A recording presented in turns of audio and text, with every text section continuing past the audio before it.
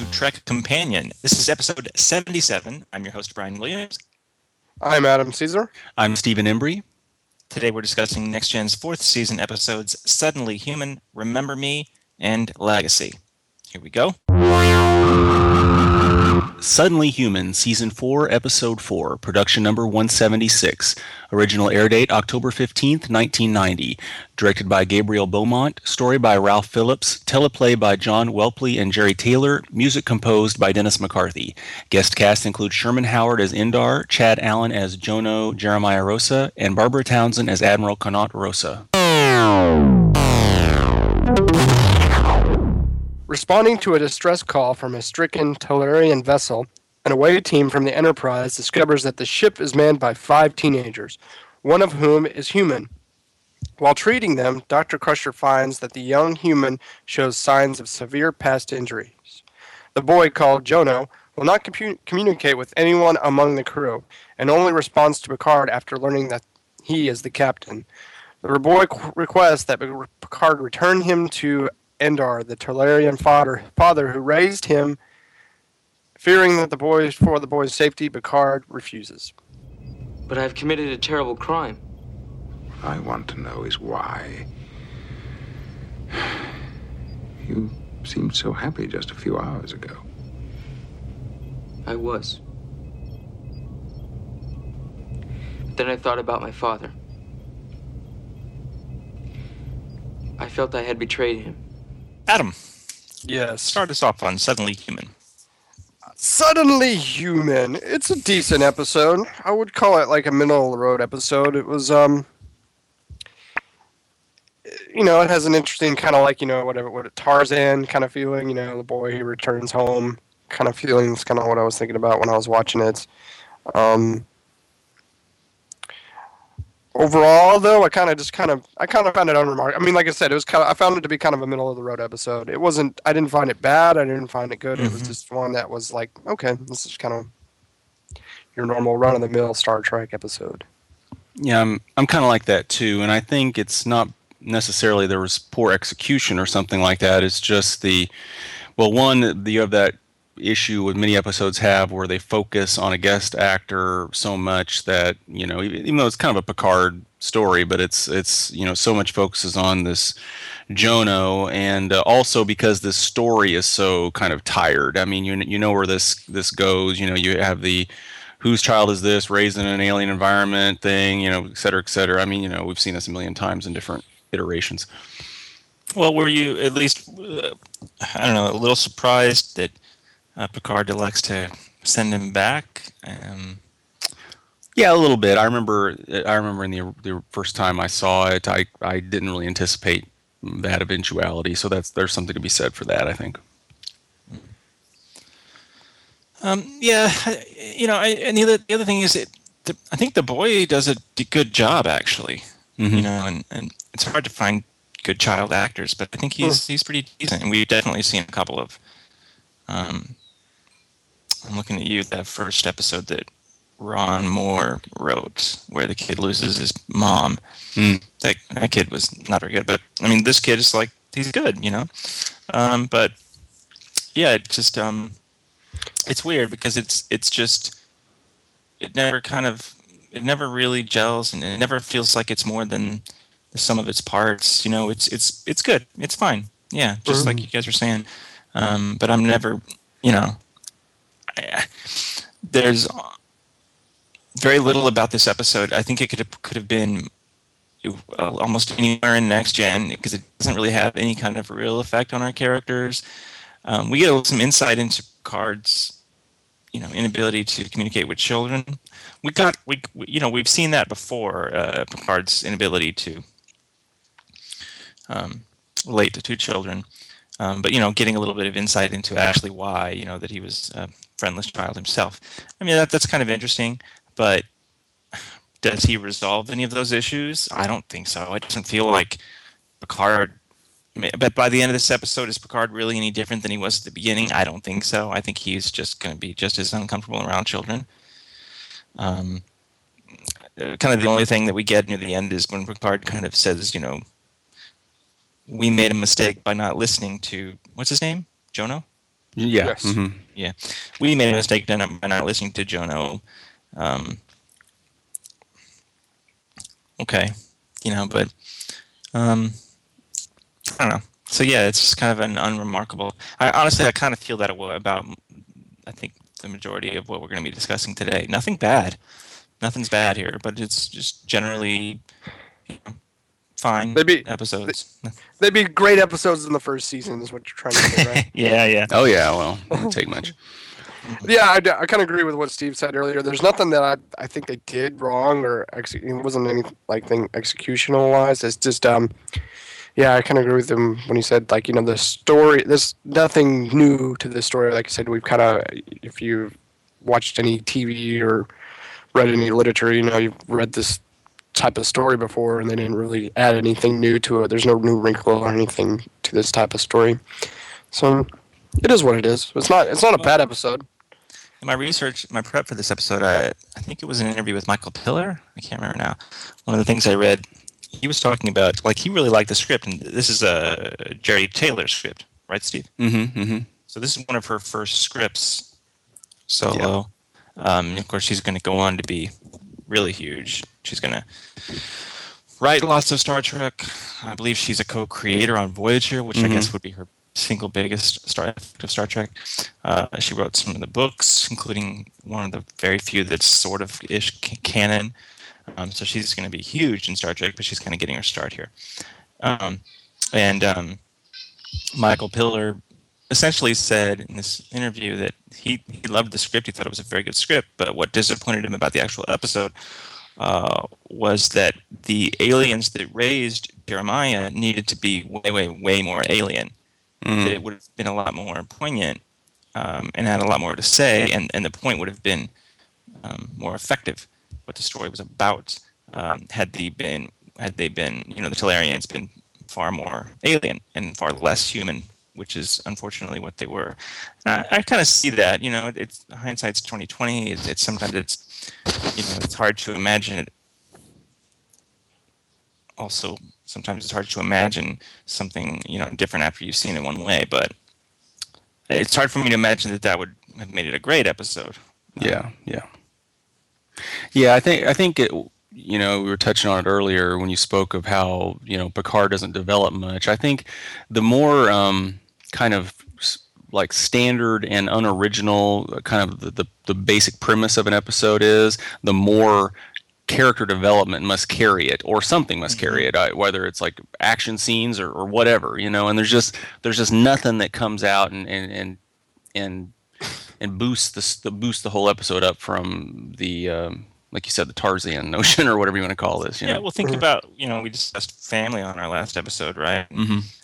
What really happens in that episode? You could explain that whole story in a sentence. Yeah, easy. But it's an incredible freaking episode because just what you were saying, Steve, it has to massively step up the actual character drama and the character, advancements and progression, based on the fact that the story is simple. It's just incredible character writing for our characters. So, I think that maybe Jerry Taylor had a good story here, and she does some good character stuff for the characters that aren't really our characters, I guess. I don't know. Yeah, it's just come on. Whoa. Okay. Something I liked about this episode. I said that I liked that little bit of insight we get into why it is Picard is uncomfortable with children. Mm-hmm. I said that I like the child's performance. I think he's good. And there are a few moments when they physically bond. I suppose Picard and Jonar, that I bought actually, and I thought those were good. Mm-hmm. When he stabs Picard with a knife in his sleep, that's pretty jarring. But yeah. I think that I did buy that not long after. I could see how troubled the kid was, and the culture that he was raised in. There might have been some logic to his action. I don't know. Is there anything you guys would say do you like futuristic racquetball? Doesn't much different. No, not really. Current The racquetball. ball glows more. Yeah. Maybe their pants were a little tighter. I thought it was kind of funny when Jono and the father character are having the talk and they want a little privacy, yet Picard and Troy are still just in the background, kind of like. And I'm like, imagine what are they talking about there? And is that really privacy? There's kind of like. So what are you thinking? I mean, it couldn't have been, just a few feet away. What are you doing later? yeah.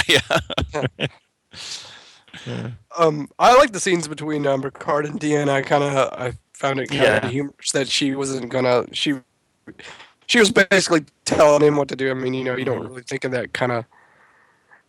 Their relationship's different than anybody else's. I mean, Riker couldn't come in and just demand that that the captain's going to do something, and maybe Beverly could if it was something medically.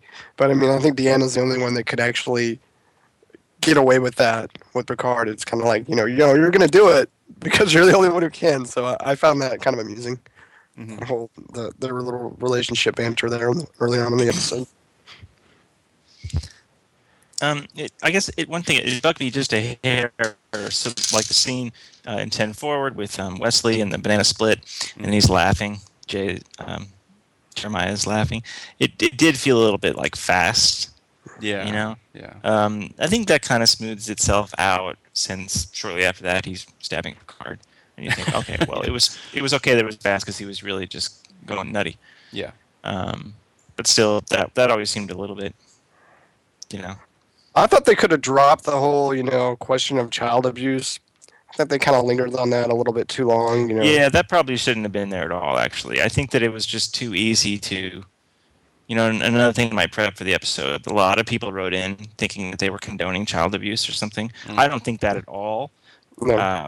That's just not what the episode about. It was very incidental. It was just another way of illustrating this culture was different. But they should have found another way to do it. Yeah, it didn't come off very well. No. But if we get into what this thing's about, it is. There are some interesting questions about,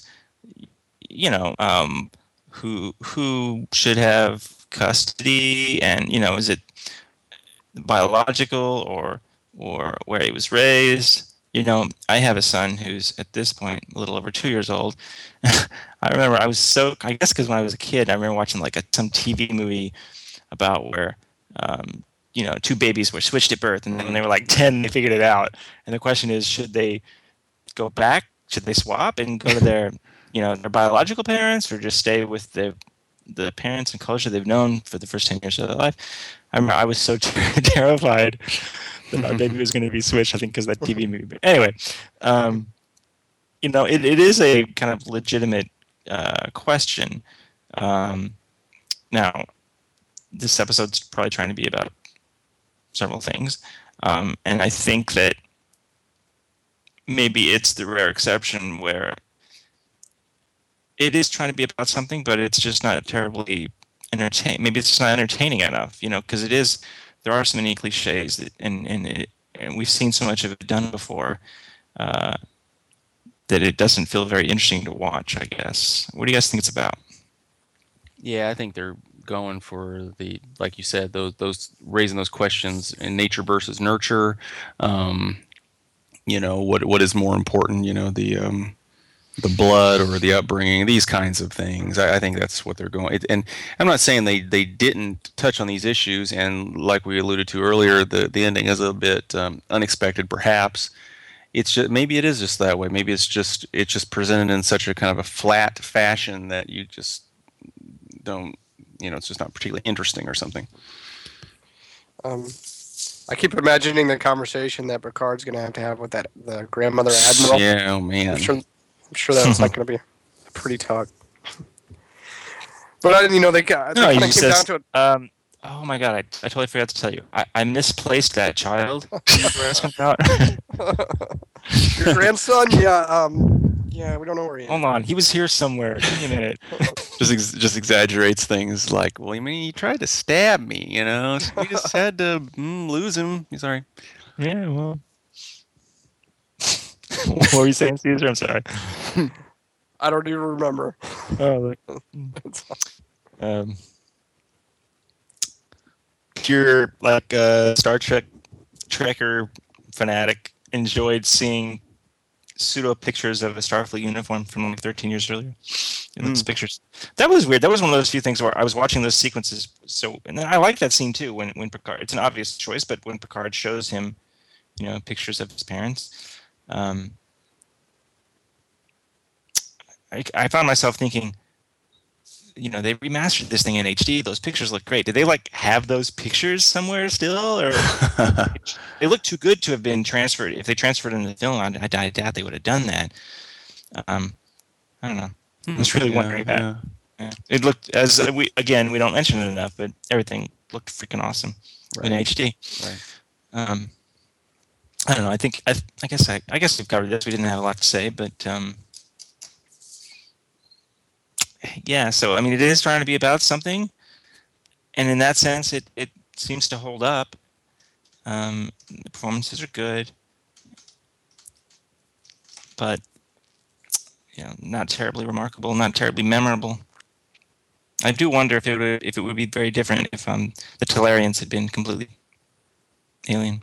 Yeah. Okay, let's move on. 6 Degrees for Suddenly Human. Adam, since you started us on the discussion, would you like to go first or second? I'll go first. Sherman Howard plays Endar Jono's Talarian daddy. In DS9's 3rd season, in the episode Shakar, he played the Vulcan Sivar, and he competed against O'Brien at darts. O'Brien is forced to forfeit the game. Why? He threw a shoulder up. That is correct. Steve, in Voyager's 7th season, Howard played the Klingon Degreth in the episode Prophecy. Degreth's Klingon commander, Kalar, believes Torres's baby was the Klingon savior. But Degreth does not believe Torres's baby is the Klingon savior. Why? I remember this episode vaguely. That baby cannot be the I can't remember what the Klingons Oh, yeah. Was it because Torres is only half Klingon? You're correct. That was the reason. 1-1, moving on. Remember Me, Season 4, Episode 5, production number 179. Original air date, October 22nd, 1990. Directed by Cliff Bowl, written by Lee Sheldon, music composed by Jay Chataway. Guest cast include Eric Minyuk as The Traveler, Bill Irwin as Dalen Quace, Colm Meaney as Miles O'Brien, and Majel Barrett as Computer Voice. After escorting her friend, Dr. Dalen Quace, aboard the USS Enterprise, Beverly is deeply moved by his sadness over losing his wife and other people he has loved. She seeks out her son Wesley and finds him in engineering, working with a warp bubble on a computer screen. While she watches his experiment, inadvertently causes a strange flash of light. Soon afterwards, Dr. Crusher is unable to locate her friend, Dr. Quace. I'll say it surprises me. There should be at least 4 members of my staff on duty at all times. I'm afraid ship's records do not concur, Doctor. What are you talking about? You do not have a staff. You're telling me I'm the sole medical officer on a ship with over 1,000 people on board. Excuse me, Doctor, but the entire ship's complement is 230. Remember Me. Okay, so the first thing I wrote was, why would you ever let Wes near the warp core? Mm-hmm. Let me just play around here with this idea. Just a warp core, and we're just parked at a star base. And they don't further investigate the flash. It's kind of like, I don't know what that was. It's kind of, it's like, It's only a flash in engineering. Let's not worry about that.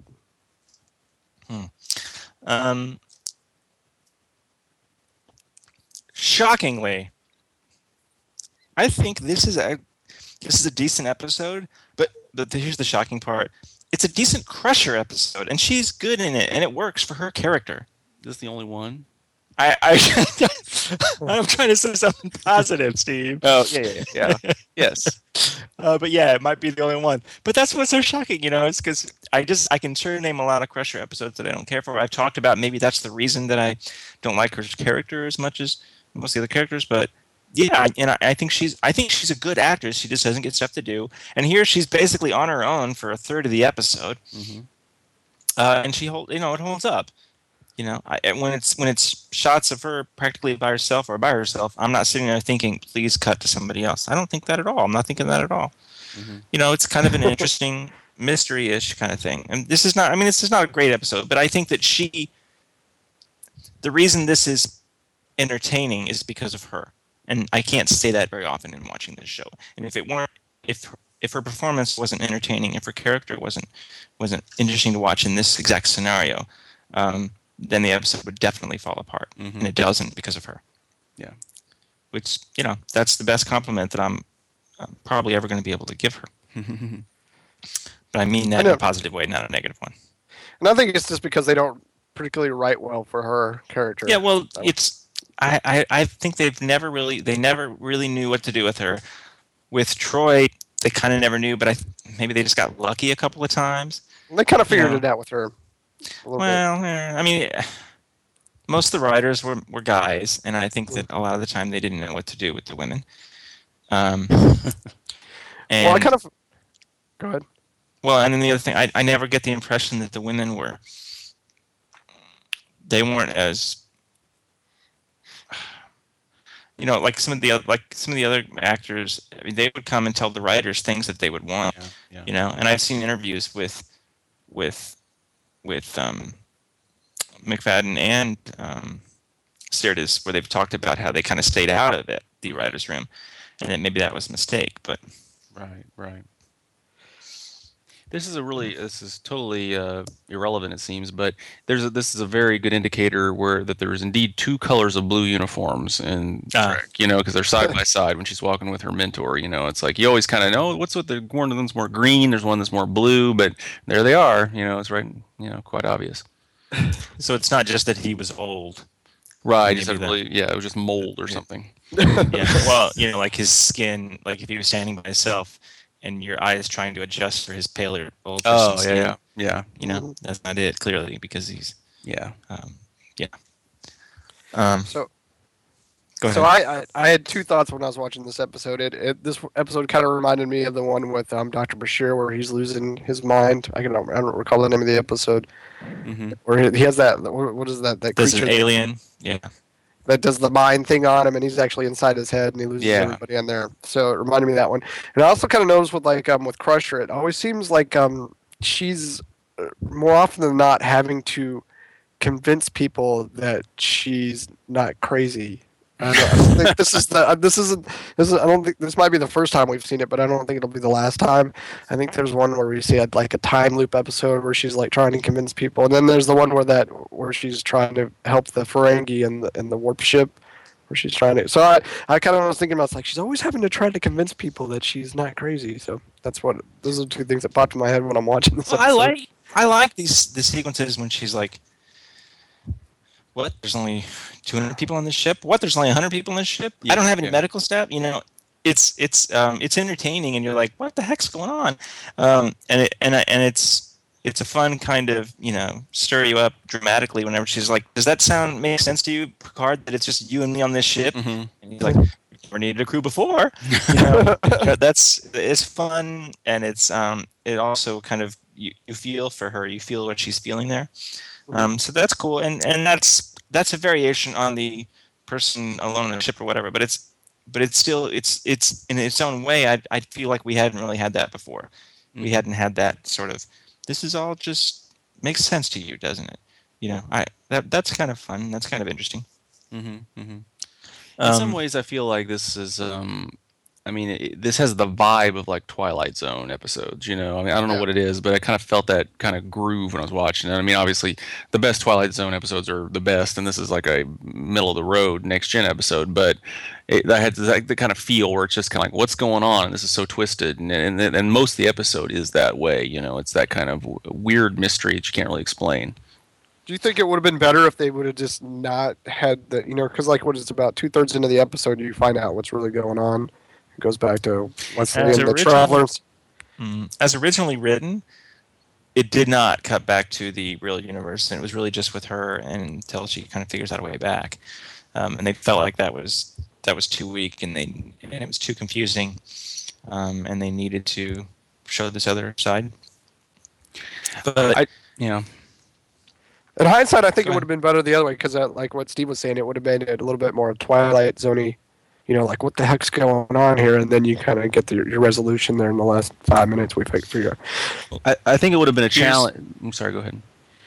No, go. Oh, well, I think one thing I think though is if they'd gone that route, I think it'd have been quite the challenge to fill it up with interesting things. Because one thing I did note is, okay, so once we know what's going on, like 2/3 of the way through the episode, when they did come back to Crusher, it started to feel like sometimes there it would drag. Especially when it's getting down to just her and she's roaming around, and then it's like, oh my gosh, what's going on? Once the mystery is gone, then you're kind of waiting for her to figure it out. Yeah.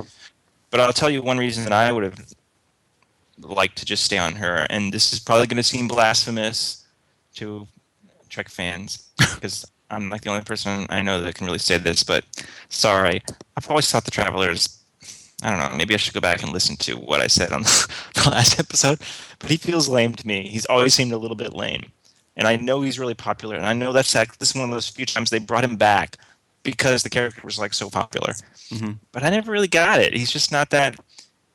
Maybe it's just he doesn't hold up because he seems like, I don't know.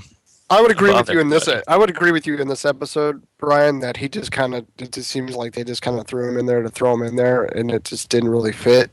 Of his 3 appearances, this is the most forced. And I always remember his last appearance. It's just, again, it's such a brief portion of the episode. I guess his first appearance works the best for me because, and maybe I kind of liked him there. I don't know. I have to think about it.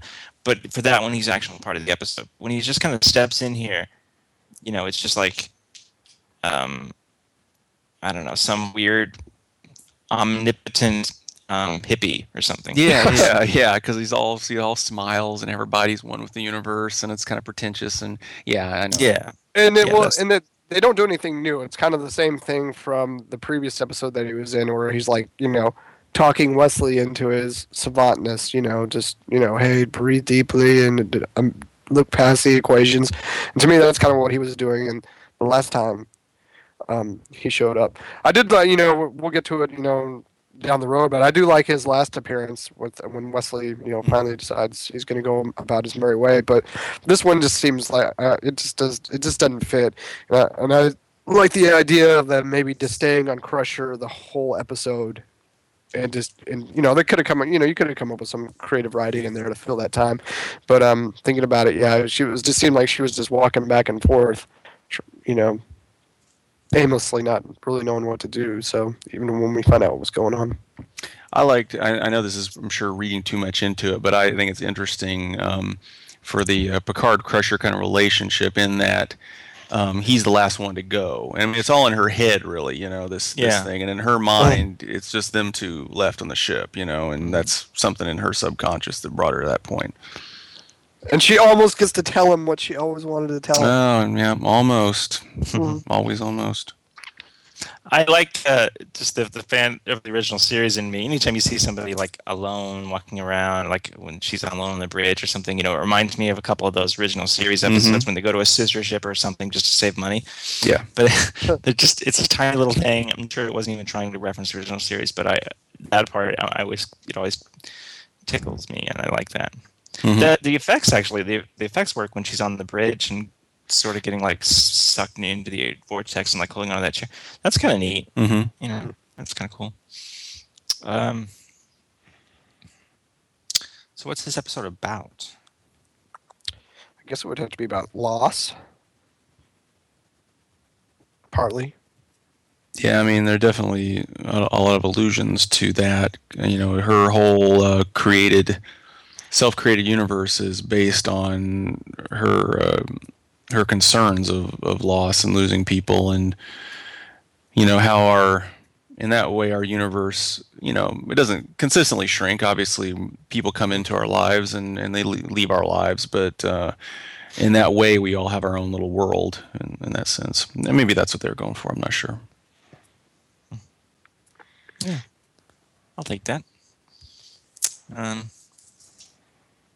Yeah, I mean, that helps it kind of hold up. But I think, something you said, Steve. I like that idea about what it illustrates about her character that Picard's the last one in her mind. I hadn't really thought about that, but that's nice. And it shows you maybe one of the more subtle ways that this episode is showing us more about our character.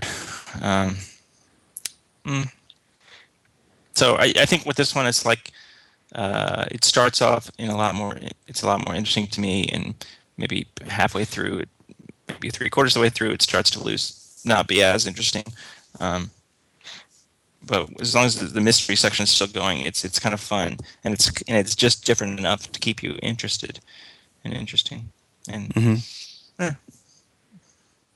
oh, you know what? I'll tell you one last thing. My favorite moment in this episode. There's something about it. It was nice when she's on the bridge. It's just her and Picard, and she gives like this impassioned plea about how do you not remember so and so and so and so and so and so. And so she's naming like each of their friends in the bridge crew and others, and she's saying something special about that person. Yeah, and it's really nice because it's they don't have time. We don't see a lot of these interactions that would really help define them as such friends. But a moment like that, it shows her character as more of a real person, and it shows their interactions, and that they are family in kind of a tangible kind of way that we just don't get very often. I really liked that moment, and it kind of blindsided me because I didn't remember it at all. So that was really nice. Were you going to say something, Cedar? I don't recall. I was listening to what you were saying. It made me think the same thing. Because it's like, say, Brian, you talk too long. No, it's so insightful and meaningful. I think it's because it's the kind of thing you usually only hear in like a series finale or something. These kinds of sweeping things like, oh, the time we've spent together and this person is this, or someone's dead or something. These kind of statements, but instead we get it mid-series. Like this. Well, so we have ourselves that incredible rarity, a decent Crusher episode. Well, I think you hit it. I think you hit it on the head earlier when you talked about these 3 episodes that we're talking about today. They're kind of just in the middle. They're not like great. They're not bad. They're just all in the middle. But I enjoyed all 3 of these, but they're not something I'm gonna be on my top 10 list or something. I'm gonna go back and watch just one. I heard. Steve, did you just hear Adam say that "Remember Me" is in his top 10 list? Yeah. Yes. Just stick with that. I can edit that, We'll be getting letters now. I'm concerned that you believe this is in your top 10 list. What do you think? I don't know if he should be on the podcast anymore. Okay, moving on. 6 degrees for Remember Me. I believe our score is 1-1. Adam, you went first last time. So Steve. Okay. Eric Menyuk returns as the Traveler. His first appearance was as this character in what season 1 episode? I'm looking for the name of the episode. I think that was Where No One Has Gone Before. You are correct, Adam. He will again play the Traveler in Journey's End. In which season of Next Gen? I'm gonna say 6.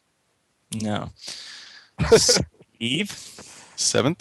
You're correct. 7. 3-1. Moving on. Legacy, Season 4, Episode 6, Production Number 180. Original air date, October 29th, 1990. Directed by Robert Shearer. Written by Joe Menosky. Music composed by Dennis McCarthy. Guest cast include Beth Toussaint as Ishara Yar, Don Miro as Hain, Colin Meaney as Miles O'Brien, Vladimir Velasco as Tan Su, and Christopher Michael as Coalition Lieutenant. The crew responds to a distress call from a stricken Federation freighter that is orbiting the planet Tarkania, birthplace of their late comrade Tasha Yar. The freighter explodes, but data detects an escape pod heading towards the planet. Picard dispatches an away team to rescue the crashed crew members. Upon reaching the planet's surface, Riker and his team meet Hayden, leader of the Coalition, one of the planet's 2 warring factions. When Data reveals the former their former crew member was born on Tarkania. Hayden offers aid in the search with the help of one of his comrades, Yarsha Yar, Tasha's sister.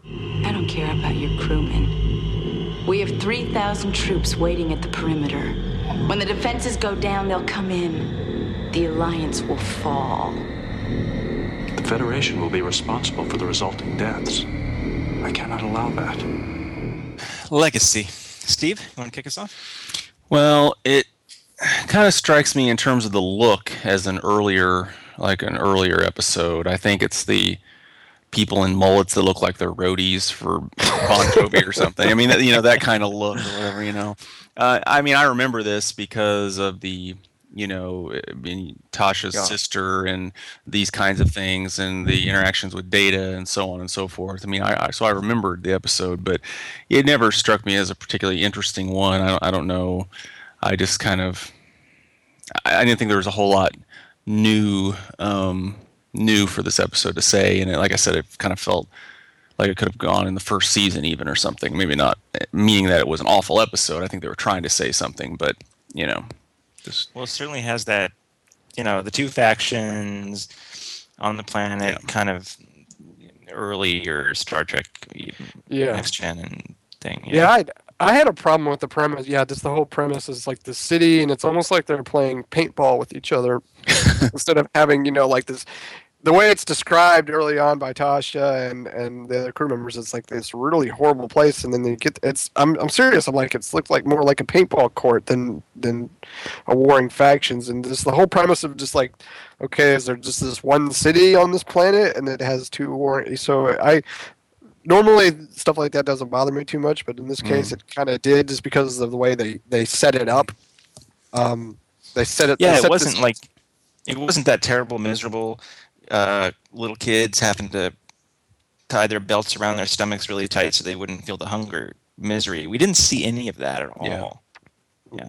In a way, it kind of cheapens some of the what we heard from Tasha in the first season about her upbringing, because now we go there, and we granted, okay, it could have changed somewhat over time, but it seems a lot more, like you said, it seems like a game, and just the normal, okay, everyone's one side against another, and they wear little tags so they sense each other and all that stuff, but you don't see any kind of humanity or anything like that. So it's not even as physically daring as paintball. It's more like laser tag. Yeah.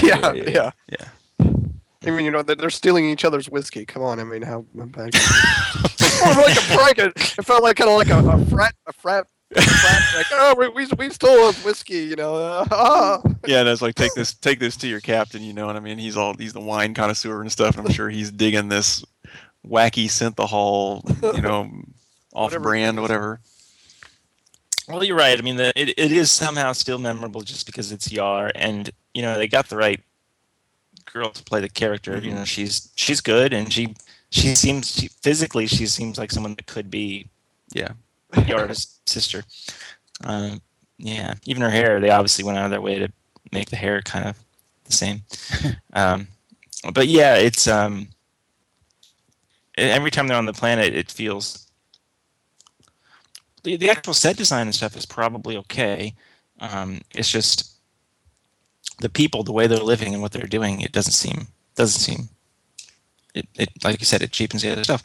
But I like some of the stuff up on the Enterprise with Shara.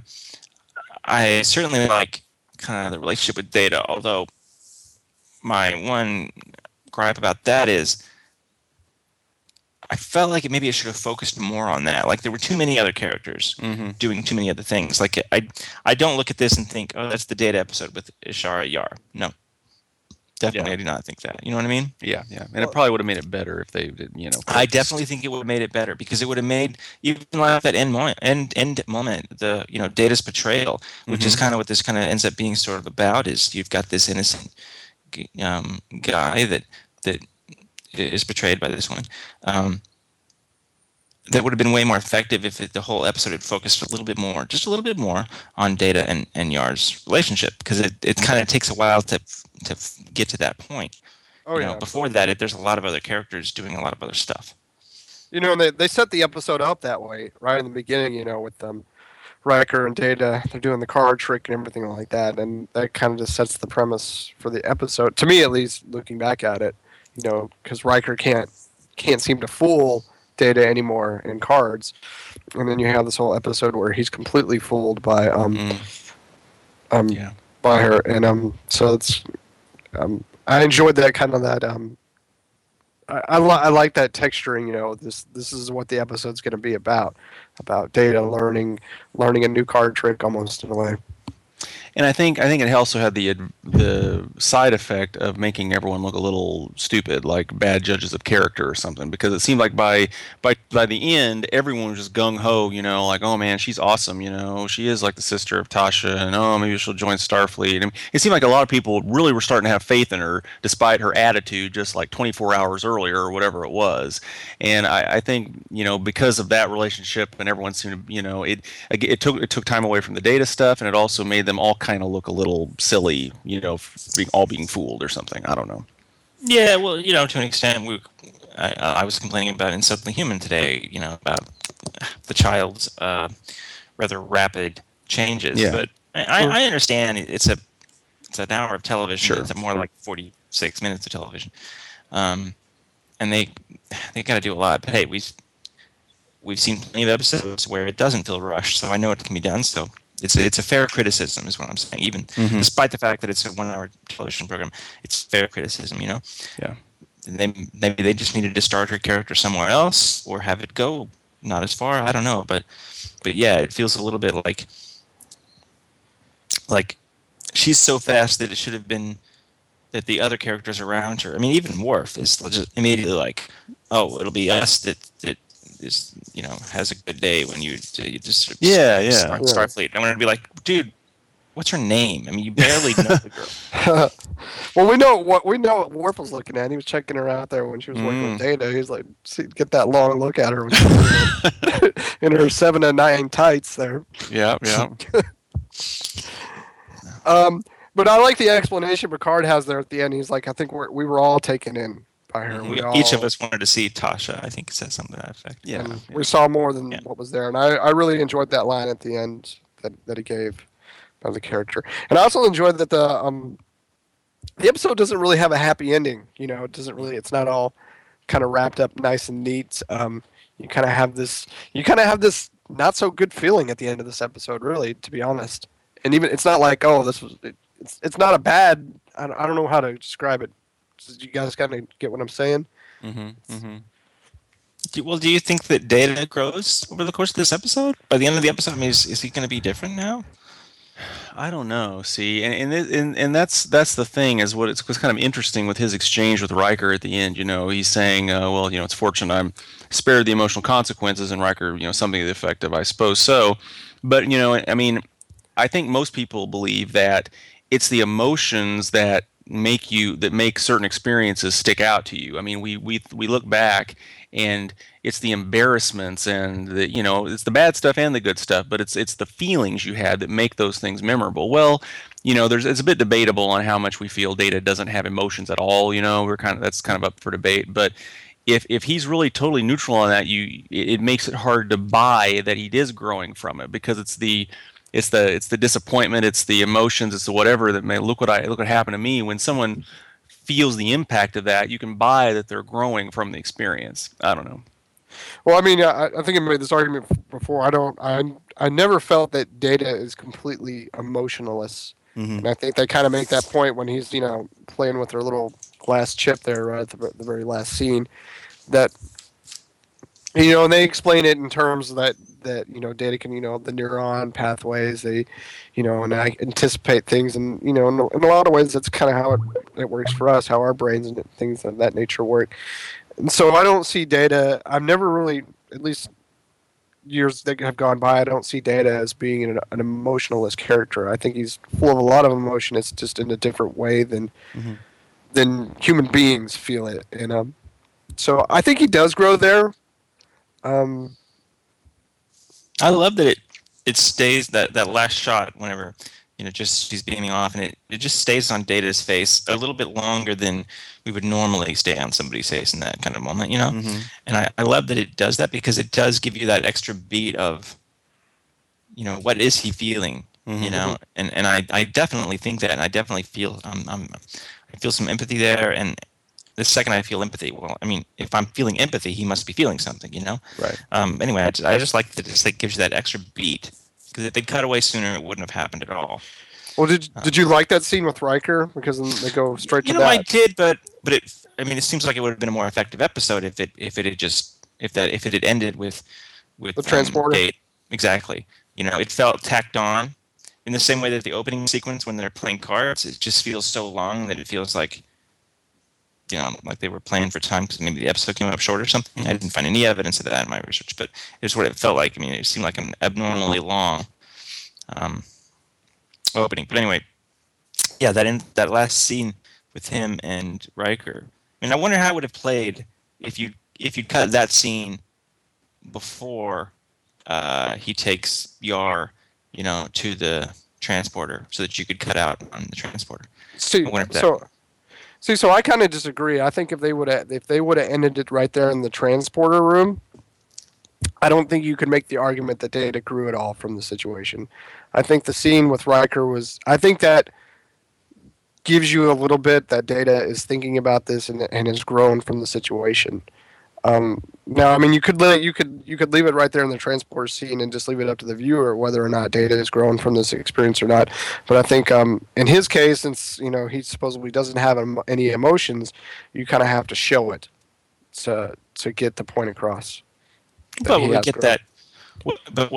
But we get that kind of to an extent just by staying on his face a little bit longer after Yar beeps away. And the real thing with Data is, of course, is that it's always going to be a question. It's always a debate. It's always a question about does he really have emotions or not. And fortunately, we're never going to get some pure answer to that. So even when it's something that's still ambivalent, I'm okay with that. It's probably good for me. But I see what you're saying. I see what you're saying. I see what you're going for. I could go either way. Maybe it was just more for Riker. We needed to see that Riker was growing as an individual. Well, Riker felt betrayed by a blonde. That's not something he experiences. What's this episode about? Well, I think for me, it's a little bit of the don't judge a book by its cover, but I think more specifically, it's that we often see what we want to see. I mean, the only explanation for this whole crew, or so many of our main characters being taken in by this, is that they want to see Tasha in this person. Because you miss that person, and so they want to have that back, and so it's like, yeah, if like it opened with the poker thing and the bluff thing, as we alluded to, the being fooled, but a lot of times it's our emotions that drive us to not see things objectively, and that's how we get fooled sometimes, and that's how this person pulled this off. Well, in a way, it's the same thing that happened in Suddenly Human. They wanted to see the human in this boy come out, and him long to be reunited with his long lost family, because that's logical to them. Mm-hmm. Because that is the happy ending in their mind to that story. So kind of force that on him with disastrous consequences, and here they're just incapable of stepping back and really looking at Ishara as her own person, Mm-hmm. We didn't mention. Oh, we didn't mention it. I think Deanna's the only one that didn't get taken in by Ishara. I know I'm getting off a little topic here, but I think when Picard says that line, they cut to Deanna, and it almost looks like she's rolling her eyes. Like she got some power over them or something. It's like, oh, okay. But no, I agree with what you guys said about seeing more than you get. You could do this in life. You see more than that's actually there, and yeah, it can get you into trouble, and it almost got them into serious trouble in this episode. All right, well, I think we've covered it. Yes. Mm-hmm. Yes.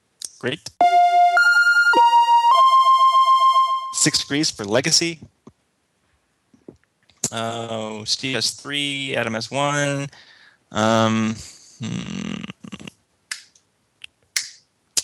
Adam? Yes. Christopher Michael plays in the credits, at the end credits, man number 1. An actually credited part for the guy that tells Riker and the away team to follow him to his leader when they first arrive on the planet. In DS9's 4th season, he played a member of the Defiant bridge crew when Worf was on trial for what action? For firing on an unarmed freighter, Klingon freighter. That is correct. Transport full of Klingon civilians. Steve, as the 80th episode of Next Gen, Legacy was a milestone in Trek in that it surpassed the 79 episodes of the original series. There are several references to that final episode of the original series in this episode of The Next Generation. Name the final episode of the original series. Oh, gosh. Oh,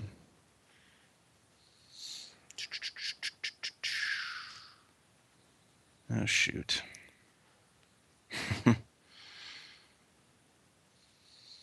Not coming up with it. Yeah, you're going to know when you hear it. Adam, you could tie it for the day. And got no clue. Turnabout Intruder. I can was picture one it. I where- remember the notion of it, but yeah. Yeah, Kirk switches with the girl. Yeah. All right. So not a bad day, but 3 relatively unremarkable episodes. But got to get through these 2 because in a couple of weeks, I believe Reunion is one of the first on the docket. Which I remember loving that episode. I haven't watched it in a while, but I hope that holds up. Let's see. So we'll be back in 2 weeks to talk about the next 3 episodes of Next Gen. You can follow us on Twitter. That's @TrekCompanion. Our Facebook listener page is facebook.com/TrekCompanion. Leave us a review on iTunes. That's how people find us. We appreciate that. And until next time, thank you so much for joining us. And we'll talk to you in a couple weeks. Bye. Bye. See you.